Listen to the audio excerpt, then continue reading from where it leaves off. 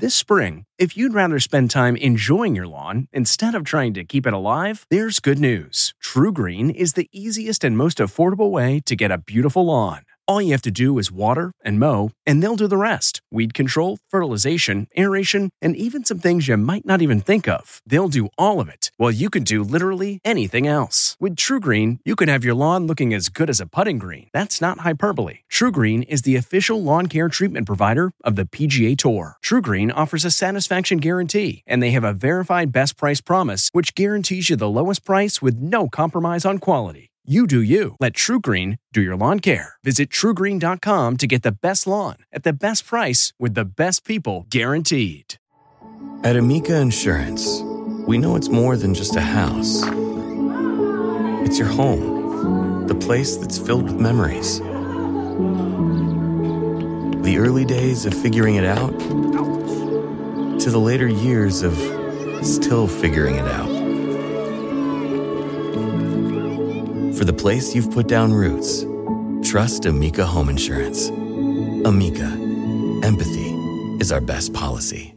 CarMax is putting peace of mind back in car shopping by putting you in the driver's seat to find a ride that's right for you. Because at CarMax, we believe you shouldn't just settle for a car. You should love your car. That's why every car we sell is CarMax certified quality, so you can be sure with upfront pricing that's the same for every customer. So don't settle. Find love at first drive and start shopping now at CarMax.com. CarMax, the way car buying should be.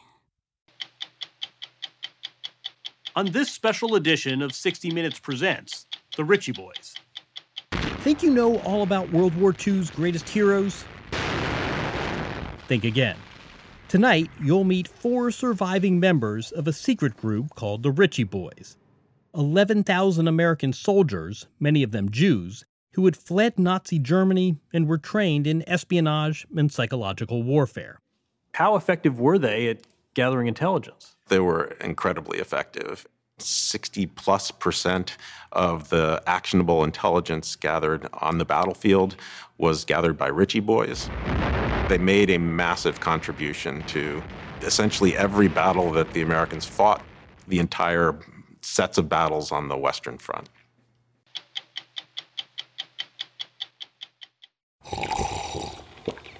That's not just the sound of that first sip of Morning Joe. It's the sound of someone shopping for a car on Carvana from the comfort of home. That's a good blend. It's time to take it easy, like answering some easy questions to get pre-qualified for a car in minutes. Talk about starting the morning right. Just like customizing your terms so your car fits your budget. Visit Carvana.com or download the app to experience car shopping the way it should be. Convenient, comfortable. Man, that sunset is gorgeous. Grill, patio, sunset. Hard to get better than that. Unless you're browsing Carvana's inventory while you soak it all in. Oh, burger time. So sit back, get comfortable. Carvana's got thousands of cars under $20,000 just waiting for you. I could stay here forever. Carvana, where car buying meets comfort meets convenience. Download the app or visit Carvana.com today. Good evening. I'm John Wertheim. Welcome to 60 Minutes Presents. For as casually as we often toss around the word hero, sometimes no lesser term applies. Tonight, we'll introduce you to members of a secret American intelligence unit who fought in World War II. What's most extraordinary about this group? Many of them were German-born Jews who fled their homeland, came to America, and then joined the U.S. Army. Their mission? To use their knowledge of the German language and culture to return to Europe and fight Nazism. The Ritchie Boys, as they were known, trained in espionage and frontline interrogation. And incredibly, they were responsible for most of the combat intelligence gathered on the Western Front. For decades, they didn't discuss their work. Fortunately, some of the Ritchie Boys are still around to tell their tales, and that includes the life force that is Guy Stern, age 99. You work 6 days a week, you swim every morning, you lecture. Any signs of slowing down? Well, I think not.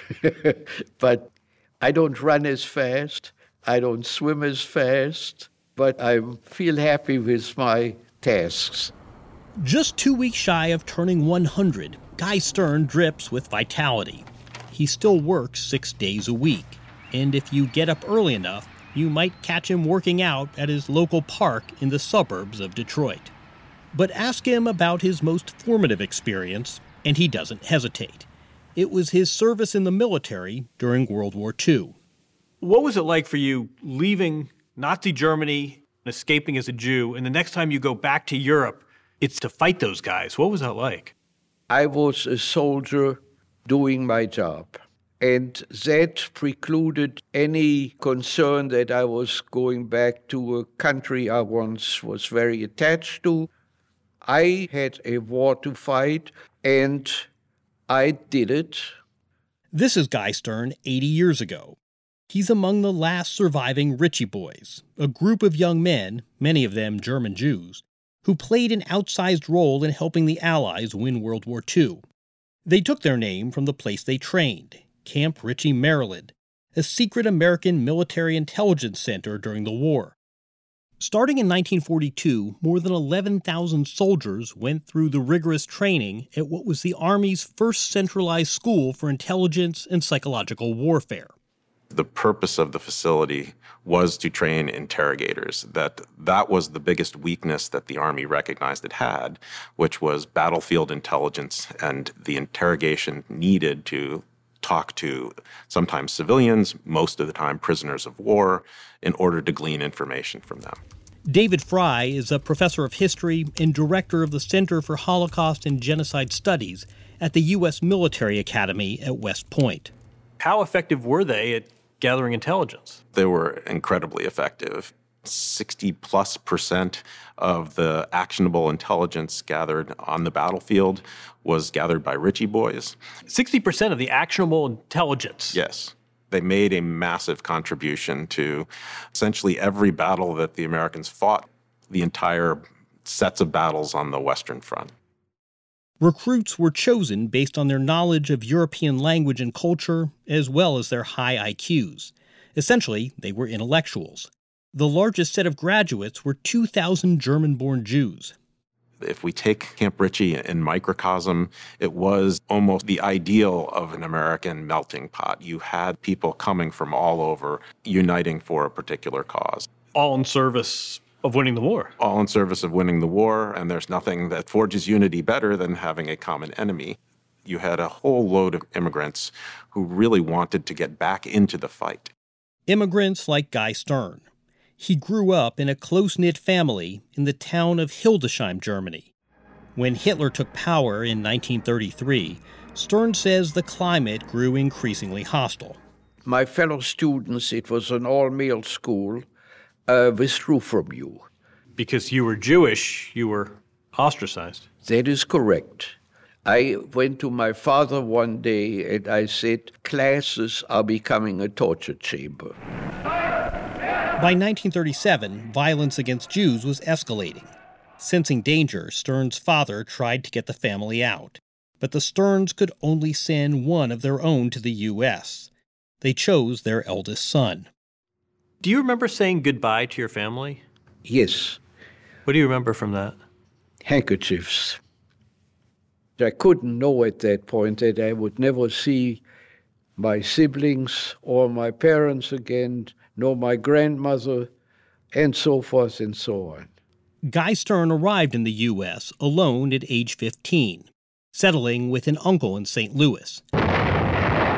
When the Japanese bombed Pearl Harbor in 1941, Stern, by then a college student, raced to enlist. I had an immediate visceral response to that, and that was, this is my war for many reasons, personal of course, but also this country, I was really treated well. In New York, Paul Fairbrook had a similar impulse. Now 98, Fairbrook is the former dean of the Culinary Institute of America. His Jewish family left Germany in 1933, when he was 10. Why did you want to enlist initially? Look, I'm a German Jew, and there's nothing that I wanted more is to get some revenge on Hitler, who killed my uncles and my aunts and my cousins. And there was no question in my mind, and neither of all the men in Camp Ritchie, so many of them were Jewish, we were all on the same wavelength. We were delighted to get a chance to do something for the United States. At the time, though, the military wouldn't take volunteers who weren't born in the U.S. But within a few months, the government realized these so-called enemy aliens could be a valuable resource in the war. Why were the Ritchie Boys so successful? Well, because it was an unusual part of the United States Army. You can learn to shoot a rifle in 6 months, but you can't learn fluent German in 6 months, and that's what the key to the success was. Was it your knowledge of the language or your knowledge of the psychology and the German culture? Oh, that's a very good question. That is the key to being a good interrogator. You really know an awful lot of the subtleties when you're having a conversation with another German. And we were able to find out things in their answers that enabled us to ask more questions. You really have to understand, it helps to have been born in Germany in order to do a good job. Both refugees like Fairbrook and Stern, as well as a number of American-born recruits with requisite language skills, were drafted into the Army and sent to Camp Ritchie. How did you find out you were going to go to Camp Ritchie? I was called to the company office and told, you're shipping out. And I said, may I know where I'm going? He said, no, military secret. They swore you to secrecy. Yes. Originally a resort, Camp Ritchie was a curiously idyllic setting to prepare for the harshness and brutality of war. Nestled in the Blue Ridge Mountains of Maryland, it was away from prying eyes and prying spies, but close enough to decision-makers at the Pentagon. Give us a sense of the kinds of courses they took. Well, the most important part of the training was that they learned to do interrogation, in particular of prisoners of war. Techniques where you want to get people to talk to you. You want to convince them that you're trustworthy. You want to give them that feeling that you know who they are, they know who you are, you know a lot about them already, so whatever information they're giving you is information that you probably already know. But they also did terrain analysis. They also did photo analysis and aerial reconnaissance analysis. They did counterintelligence training. This is really a broad range of intelligence activities. It was a very broad range, and they did it all generally in 8 weeks. What you describe, it almost sounds like these were precursors to CIA agents. They were, in fact. Some of them were trained as spies, and some of them went on to careers as spies. My parents were pacifists, so the idea of my going to war was for them calamitous. However, they realized that it was a necessary war, especially for us. Victor Brombert, now 98 years old, is a former professor of Romance languages and literature at Yale and then Princeton. He was born in Berlin to a Russian Jewish family. When Hitler came to power, the Bromberts fled to France and then to the U.S. Eager to fight the Nazis, he too joined the army. After recruiters found out he spoke 4 languages, they dispatched him to Camp Ritchie, where strenuous classroom instruction was coupled with strenuous field exercises. They were long and demanding exercises and close combat training, how to kill a sentry from behind. I thought, I'm never going to do that, but I was shown how to do it. So physical combat training as well as with a stick, you sort of swing it around the neck from behind and then pull. Among the unusual sights at Ritchie, a team of U.S. soldiers dressed in German uniforms. The Ritchie Boys trained for war against these fake Germans with fake German tanks made out of wood. Another unusual sight, towering over recruits, Frank Levitt, a World War I veteran and pro wrestling star at the time, was among the instructors. Training was designed to be as realistic as possible. The Ritchie Boys practiced street fighting in life-size replicas of German villages and questioned mock civilians in full-scale German homes. Some of the prisoners were actual German POWs brought to Camp Ritchie, so the Ritchie Boys could practice their interrogation techniques. I understand you had sparring partners. You play-acted. One had to play act with. Some of the people were acting as prisoners, and some of them were real prisoners. By the spring of 1944, the Ritchie Boys were ready to return to Western Europe, this time as naturalized Americans in American uniforms. Still, if they were captured, they knew what the Nazis would do to them. Some of them requested new dog tags, with very good reason. This dog tag says Hebrew. Did your dog tag identify you as Jewish? I preferred not having it. I asked them to leave it off. You didn't want to be identified as Jewish going back to Western Europe? No, because I knew that the contact with Germans might not be very nice. On June 6, 1944, D-Day, the Allies launched one of the most sweeping military operations in history. A mighty onslaught of more than 160,000 men, 13,000 aircraft, and 5,000 vessels. We were on a PT boat taking off from Southampton, and we all were scared. We were briefed that the Germans were not going to welcome us greatly. As a Jew, I knew I might not be treated exactly by the Geneva rules. Divided into six-man teams, the Ritchie Boys were attached to different army units. Their job? To provide battlefield intelligence. When they landed on the beaches of Normandy, Wehrmacht troops were waiting for them, well-armed and well-prepared. Victor Brombert was with the 1st American Armored Division to land on Omaha Beach. He is still haunted by what he experienced that day.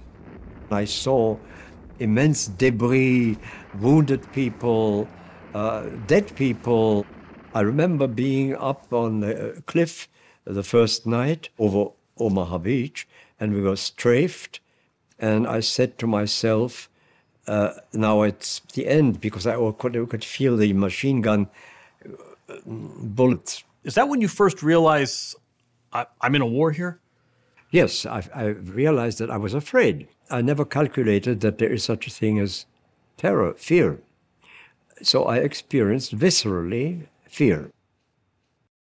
On the front lines from Normandy onwards, the Ritchie Boys fought in every major battle in Europe, collecting tactical intelligence, interrogating prisoners and civilians, all in service of winning the war.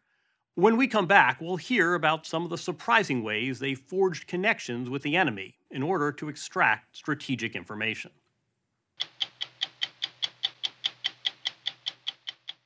Welcome to Fail Better, David Duchovny's new podcast with Lemonada Media. On Fail Better, David, who has experienced both low and high-profile failures throughout his life, explores the vast world of failure, how it holds us back, propels us forward, and ultimately shapes our lives. Each week he'll chat with guests like Ben Stiller, Bette Midler, and more about how our perceived failures have actually been our biggest catalysts for growth, revelation, and even healing. Through these conversations, he hopes listeners can learn how to embrace the opportunity of failure and fail better together. Fail Better is out now wherever you get your podcasts.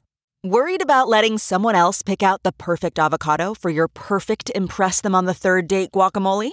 Well, good thing Instacart shoppers are as picky as you are. They find ripe avocados like it's their guac on the line. They are milk expiration date detectives. They bag eggs like the 12 precious pieces of cargo they are. So let Instacart shoppers overthink your groceries so that you can overthink what you'll wear on that third date. Download the Instacart app today to get free delivery on your first 3 orders, while supplies last. Minimum $10 per order. Additional terms apply. In 1944, the Ritchie Boys headed to Europe to fight in a war that was for them intensely personal. They were members of a secret group whose mastery of the German language and culture helped them provide battlefield intelligence that proved pivotal to the Allies' victory. The Ritchie Boys landed on the beaches of Normandy on D-Day and helped liberate Paris. They crossed into Germany with the Allied armies and witnessed the horrors of the Nazi concentration camps. All the while, they tracked down evidence and interrogated Nazi criminals later tried at Nuremberg. It was also in Europe that some of them, like Guy Stern, learned what had happened to the families they left behind. This is it. They're on the beach. By the summer of 1944, German troops in Normandy were outnumbered and overpowered. The Allies liberated Paris in August. Date was August 25th. And drove Nazi troops out of France. But Hitler was determined to continue the war. In the Ardennes region of Belgium, the Germans mounted a massive counteroffensive, which became known as the Battle of the Bulge. I see a tent in the background of that photo right in front of you. Yes, that's my interrogation tent. So this is you on the job. You're yes, in Belgium? doing my job interrogating, right. Amid the chaos of war, Guy Stern and the other Ritchie boys had a job to do. Embedded in every army unit, they interrogated tens of thousands of captured Nazi soldiers, as well as civilians, extracting key strategic information on enemy strength, troop movements, and defensive positions.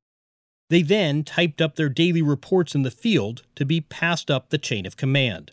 Our interrogations, it had to do with tactical, immediate concerns.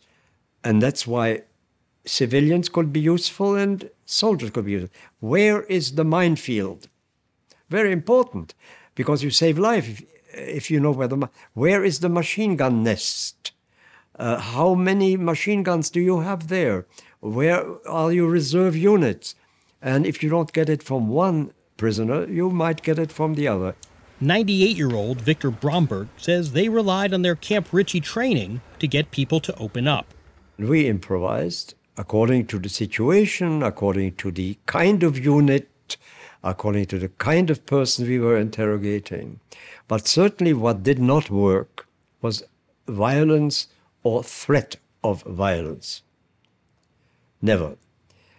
What did work is complicity. What do you mean? By complicity, I mean, we are together in this war, you on one side, we on this side. Isn't it a miserable thing?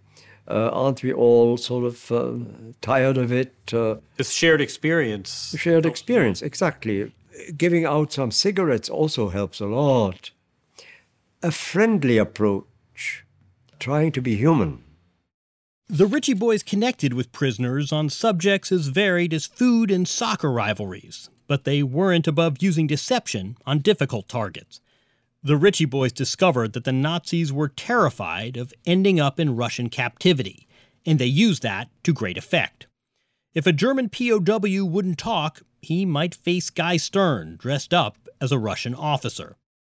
I had my whole uniform with medals, Russian medals, and I gave myself the name Kommissar Krukov. That's what you called yourself? That was my pseudonym. How did you do, Commissar? Thank you for asking.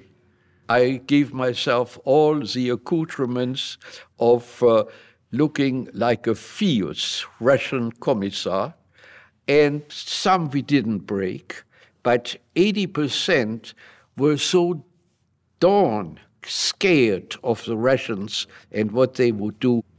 So there's a real element of costumes and deception and accents. Yes, and it's theatrics in a way. Yes. Their subjects ranged from low-level German soldiers to high-ranking Nazi officers, including Hans Goebbels, brother of Hitler's chief propagandist, Joseph Goebbels. Another bit of indispensable Ritchie boy handiwork, the order of battle of the German army. Paul Fairbrook helped write this compact manual, known as the Red Book, which outlined in great detail the makeup of virtually every Nazi unit, information every Ritchie boy committed to memory. When the soldier said, I'm not going to talk, they could say, wait a minute, I know all about you. Look, I got a book here and it tells me that you were here and you were there and your boss was this. And they were impressed with that. So it sounds like this gave the officers in the field a guide to the German army so they could then interrogate the German POWs more efficiently. That's exactly right. The Ritchie boys earned a reputation for delivering important tactical information fast, making a major contribution to every battle on the Western Front. The work they do in the field, being able to glean information simply from the uniform that a captured POW is wearing, or the type of weapon that they have, or the unit that they've just captured. That information is of critical importance because it tells you where certain units are. And if you know where certain units are, you know where the weak spots are, you know where the strong points are, and you know what to avoid and what to attack. David Fry teaches history to cadets at the U.S. Military Academy at West Point. This is where having an intelligence officer from Camp Ritchie was of critical importance, because they would know this information. Your average commander in the field might not. Their work saved lives? Absolutely. They certainly saved lives. I think that's quantifiable. Part of what the Ritchie boys did was to convince German units to surrender without fighting. And you're saying some of that originated at Camp Ritchie? Much of it originated at Camp Ritchie because it hadn't been done before. How do you appeal to people in their own language? And knowing how to shape that appeal was pretty critical to the success of the mobile broadcast units. In trucks equipped with loudspeakers, Ritchie boys went to the front lines under heavy fire and tried, in German, to persuade their Nazi counterparts to surrender. They also drafted and dropped leaflets from airplanes behind enemy lines. This is one of the leaflets that was dropped out of a plane. I have some that were shot. This one was our most effective leaflet. And why was that? Because Eisenhower had signed it, and the Germans had an incredibly naive approach to everything that was signed and sealed. And you think because it had that signature, somehow that yes, certified that carried weight, and the belief in the printed matter was very great. That's the kind of thing you would know yes. as a former German who understood the psychology and the mentality. That's correct. Apart from the fighting, there were other threats confronting the Ritchie boys. Given their foreign accents, they were in particular danger of being mistaken for the enemy by their own troops, who instituted passwords at checkpoints. What happened to one of the Ritchie boys? At night, on the way to the latrine, he was asked for a password. He gave the name, the word password, but with a German accent. He was shot right away and killed. Did you ever worry your accent might get you killed? Yes, of course. You know, I don't talk like an Alabama person or Texan. Some Ritchie boys were recruited to go on secret missions during the war. 97-year-old Max Lerner, an Austrian Jew fluent in German and French, served as a special agent with the Counterintelligence Corps, passing information to French underground resistance groups. You were trained as a spy? Yes. What were you trained to do? Wear civilian clothes, pass messages, kill. This is going behind enemy lines. I mean, you're taking your life in your hands here. Well, it was a war. That's how you looked at it? It was my war, and I needed to get my own back. I wanted desperately to do something. At one point, Max Lerner disguised himself as a German officer and snuck behind enemy lines, leading a team of American soldiers into a German depot at night and destroying the equipment. Did you worry what might happen if you were captured? I wasn't smart enough. What do you suspect might have happened? Oh, I would have been killed. By the spring of 1945, Allied forces neared Berlin, and Hitler took his life in his underground bunker.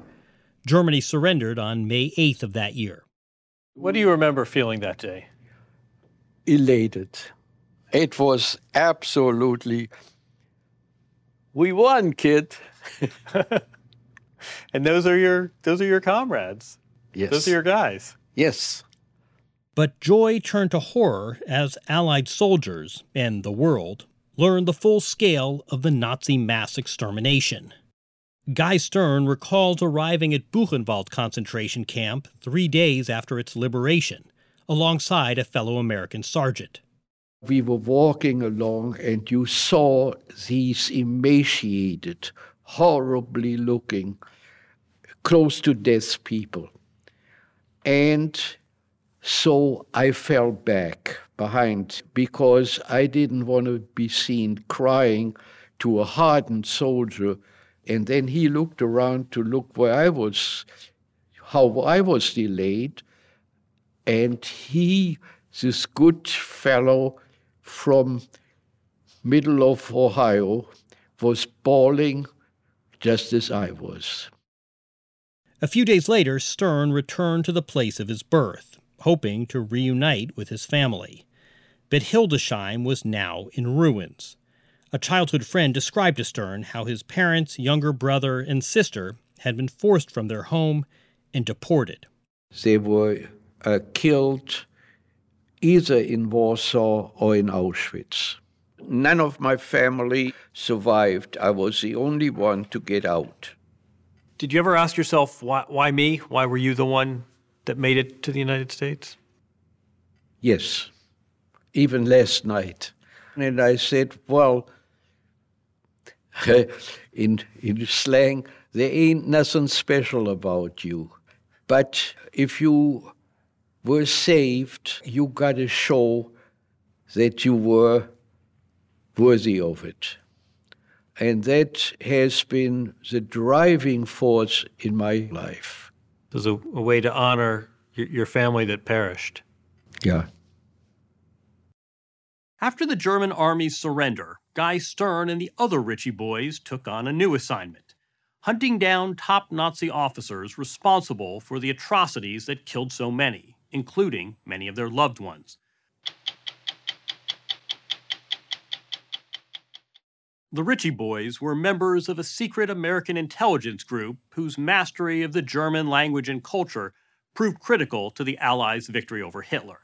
Many of them were Jewish refugees from Europe who fled their homeland, came to America, and joined the U.S. Army. After Hitler's defeat, many of them took on a challenging new assignment: using their language and interrogation skills to find and arrest top Nazi war criminals. What do you think is the greatest contribution of the Ritchie boys?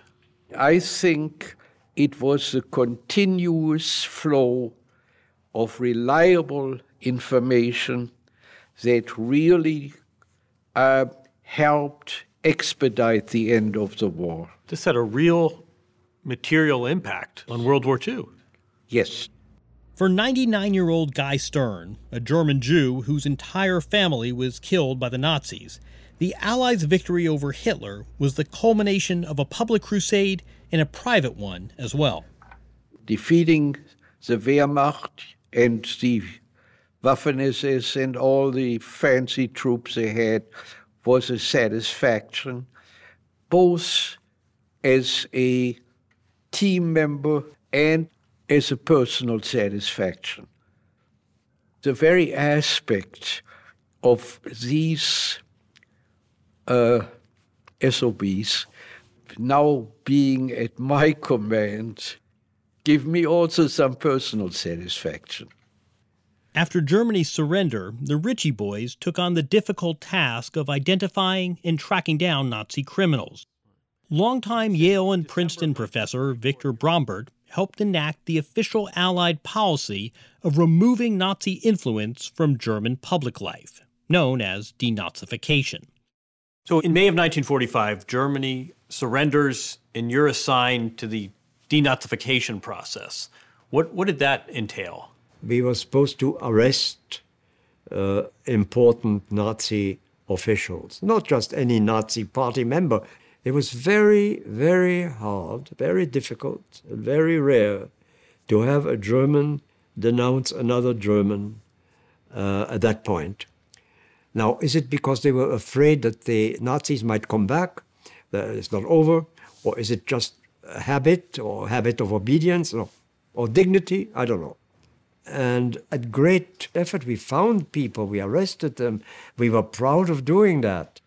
As part of denazification, photos of Nazi atrocities were posted in German shop windows, and Ritchie boys led the country's citizens on tours of the concentration camps to educate the local population about the evil Hitler had perpetrated. Sometimes entire German towns were forced to pay respects to the dead. Max Lerner was assigned to interview German civilians to help gauge the degree to which they had served the Nazi cause and determine which ones should be punished. I imagine all of a sudden no one wants to admit to being a Nazi. There were no Nazis. They were all forced to it. So that's what you were told. I'm denouncing this and I was forced to do it. Yes. They were all justifying themselves. It was a terrible situation and I had no choice. I had no choice That was the mantra. I would have been killed if I hadn't gone along. Did you ever confront a Nazi who said this was morally reprehensible? No. Unprincipled and dishonorable, and I'm sorry? No. Never? Never. One of the ways they identified subjects wanted for interrogation was by consulting this book, The Central Registry of War Criminals and Security Suspects, which listed enemy nationals suspected of committing tens of thousands of war crimes in Europe, everyone from low-ranking members of the armed forces to top Nazi officials. To Allied investigators, it became a sort of Nazi hunter's Bible. Did you enjoy hunting Nazis? Did it give you any satisfaction? It gave me a great deal of satisfaction. Enjoy is perhaps not the right word, but it gave me a great deal of satisfaction. Why specifically? Because I remembered my parents. My father was 49 years old, my mother was 48, and they left everything they had built up behind and arrived in the United States penniless. And you were able to confront the people that had caused this trauma? Yes. All SS members were subject to automatic arrest. Established by Hitler and led by Heinrich Himmler, the SS was responsible for security and intelligence collection in Germany. The SS controlled the German police forces and concentration camps, and directed the so-called final solution to kill all European Jews.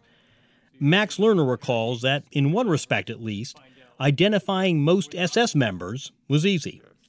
You know how to tell an SS man. How? They have a tattoo of their blood group under their left arms. SS men, you're saying, have a tattoo under their left arm with their blood type? Yes. Or they had an effort to erase it. The purpose of the tattoo was to identify a soldier's blood type in case a transfusion was needed, or if his dog tags went missing. Max Lerner recalls being put in charge of one prominent captured German prisoner at a jail in Wiesbaden, Germany. That was Julius Streicher, the founder and editor of the Nazi paper Der Stürmer, and one of the country's leading anti-Semites. He spent several days in my jail, and I made sure he knew that it was a Jew who controlled him. You let him know you were Jewish? Oh, yes.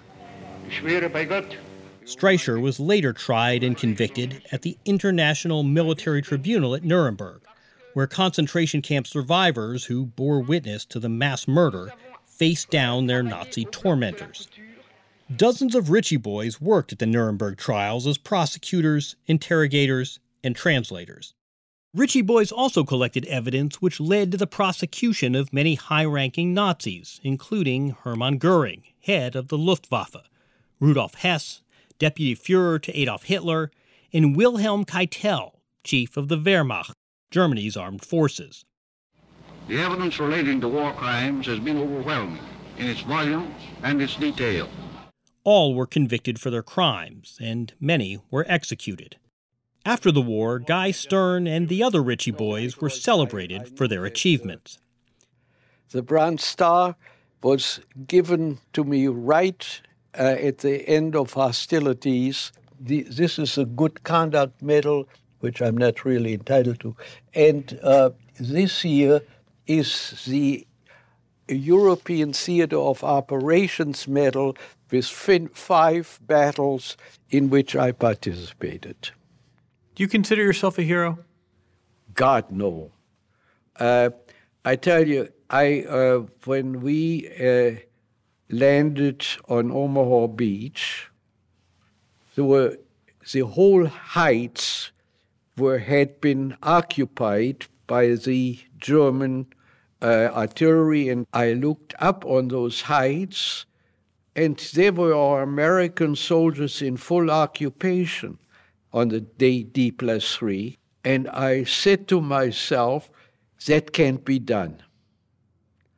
And to take those heights against heavy firing, going up those steep cliffs, and of course it had been done. The evidence was before us. Those were the heroes.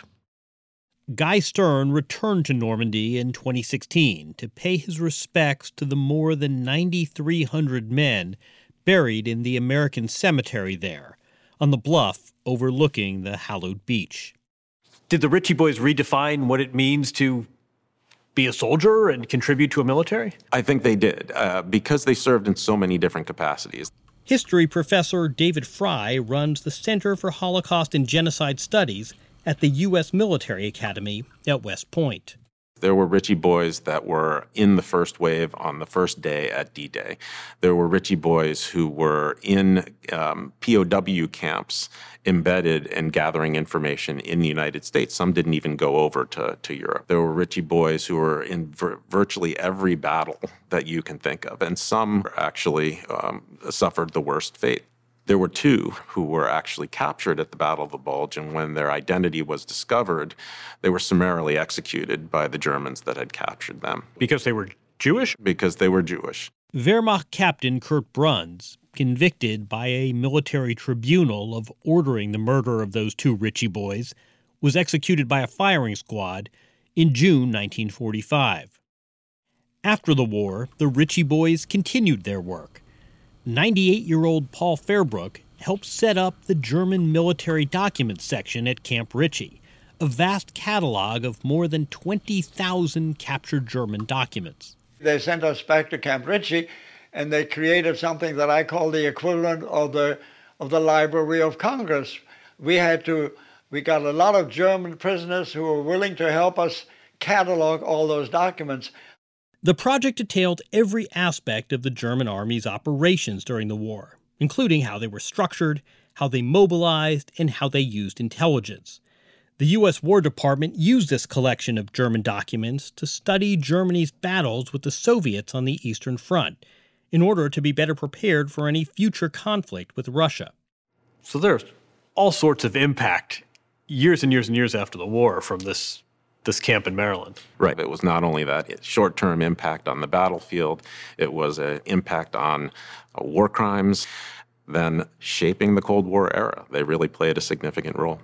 After the war, Guy Stern, Victor Brombert, Paul Fairbrook, and Max Lerner came home, married, and went to Ivy League schools on the GI Bill. Guy Stern became a professor and taught for almost 50 years. They all rose to the top of their fields, as did a number of other Ritchie Boys. I understand there's some Ritchie Boys became fairly prominent figures. There are a whole variety of prominent Ritchie Boys. It turns out that author J.D. Salinger was a Ritchie Boy. So was Archibald Roosevelt, grandson of Theodore Roosevelt, as was philanthropist David Rockefeller and media baron and billionaire John Kluge. Some became ambassadors. Others were actually really important in American science. And notably, Professor Fry says, more than 250 Ritchie Boys continued to work in the field of intelligence after the war, becoming professional spies. Many of those who trained at Camp Ritchie actually did go on to the OSS, the precursor to the CIA. That meant that the people who learned their craft at Camp Ritchie played a significant role in setting up what eventually became the CIA. How do you think we should be recalling the Ritchie Boys? I think we look at this group and we see true heroes. We see those who are the greatest of the greatest generation. These are people who made massive contributions, who helped shape what it meant to be American, and who, in some cases, gave their lives in service to this country. This is a remarkable story. Why do so few Americans know about this? Because it involves military intelligence, much of it was actually kept secret until the 1990s. A lot of what was learned and the methods used are important to keep secret. And only in the early 2000s did we begin to see reunions of the Ritchie Boys. Now in their late 90s, these humble warriors still keep in touch, swapping stories about a chapter in American history now finally being told. What is it like when you get together and reflect on this experience going on 80 years ago? We always find another anecdote to tell. You have a smile on your face when you think back. Yes, this is what happened. it was hard for us not to notice that beyond the stories runs a deep sense of pride. You bet your life I'm proud of the Ritchie Boys. It was wonderful to be part of them. I was proud to be in the American Army, and we were able to do what we had to do. I don't think we're heroes, but the opportunity to help fight and win the war was a wonderful way. I can look anybody straight in the eye and I said, I think I've earned the right to be an American. And that's what it did for me.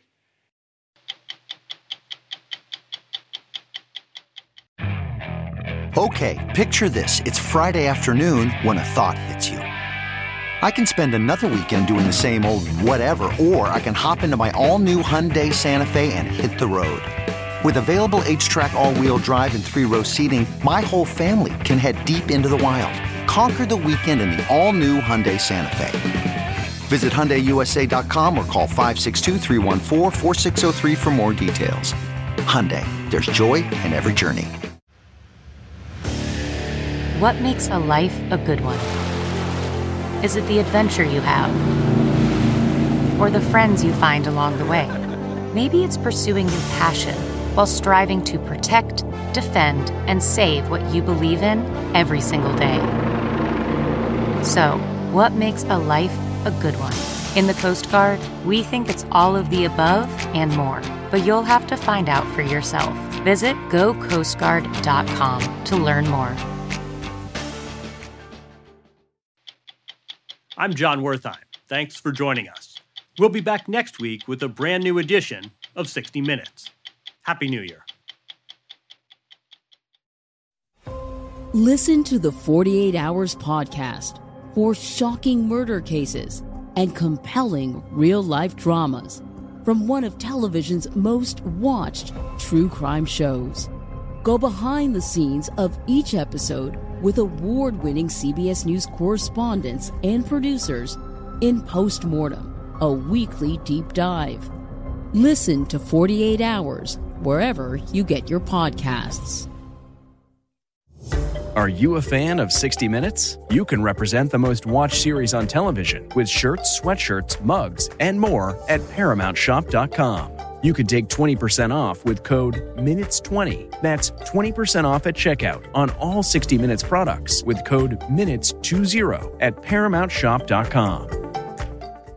It was the biggest scandal in pop music. The stars of Milli Vanilli, the Grammy-winning multi-platinum R&B phenomenon, were exposed as frauds. But none of this was their idea. So whose idea was it? Enter German music producer Frank Farian. He saw the success of acts like Michael Jackson and Prince, and he wanted in, no matter the cost. So he devised the perfect pop heist. Two once-in-a-lifetime talents who were charismatic, full of sex appeal, and phenomenal dancers. The only problem? They couldn't sing. But Frank knew just how to fix that. Wondery's new podcast, Blame It on the Fame, dives into one of pop music's greatest controversies and takes a never-before-heard look at the exploitation of two young Black artists. Milli Vanilli set the world on fire, but when the truth came out, Rob and Fab were the only ones who got burned. Looking back now, it's hard not to wonder, why did everyone blame them and not the man pulling the strings? Follow Blame It on the Fame, Milli Vanilli, on the Wondery app or wherever you get your podcasts. You can binge all episodes of Blame It on the Fame early and ad-free right now by joining Wondery Plus.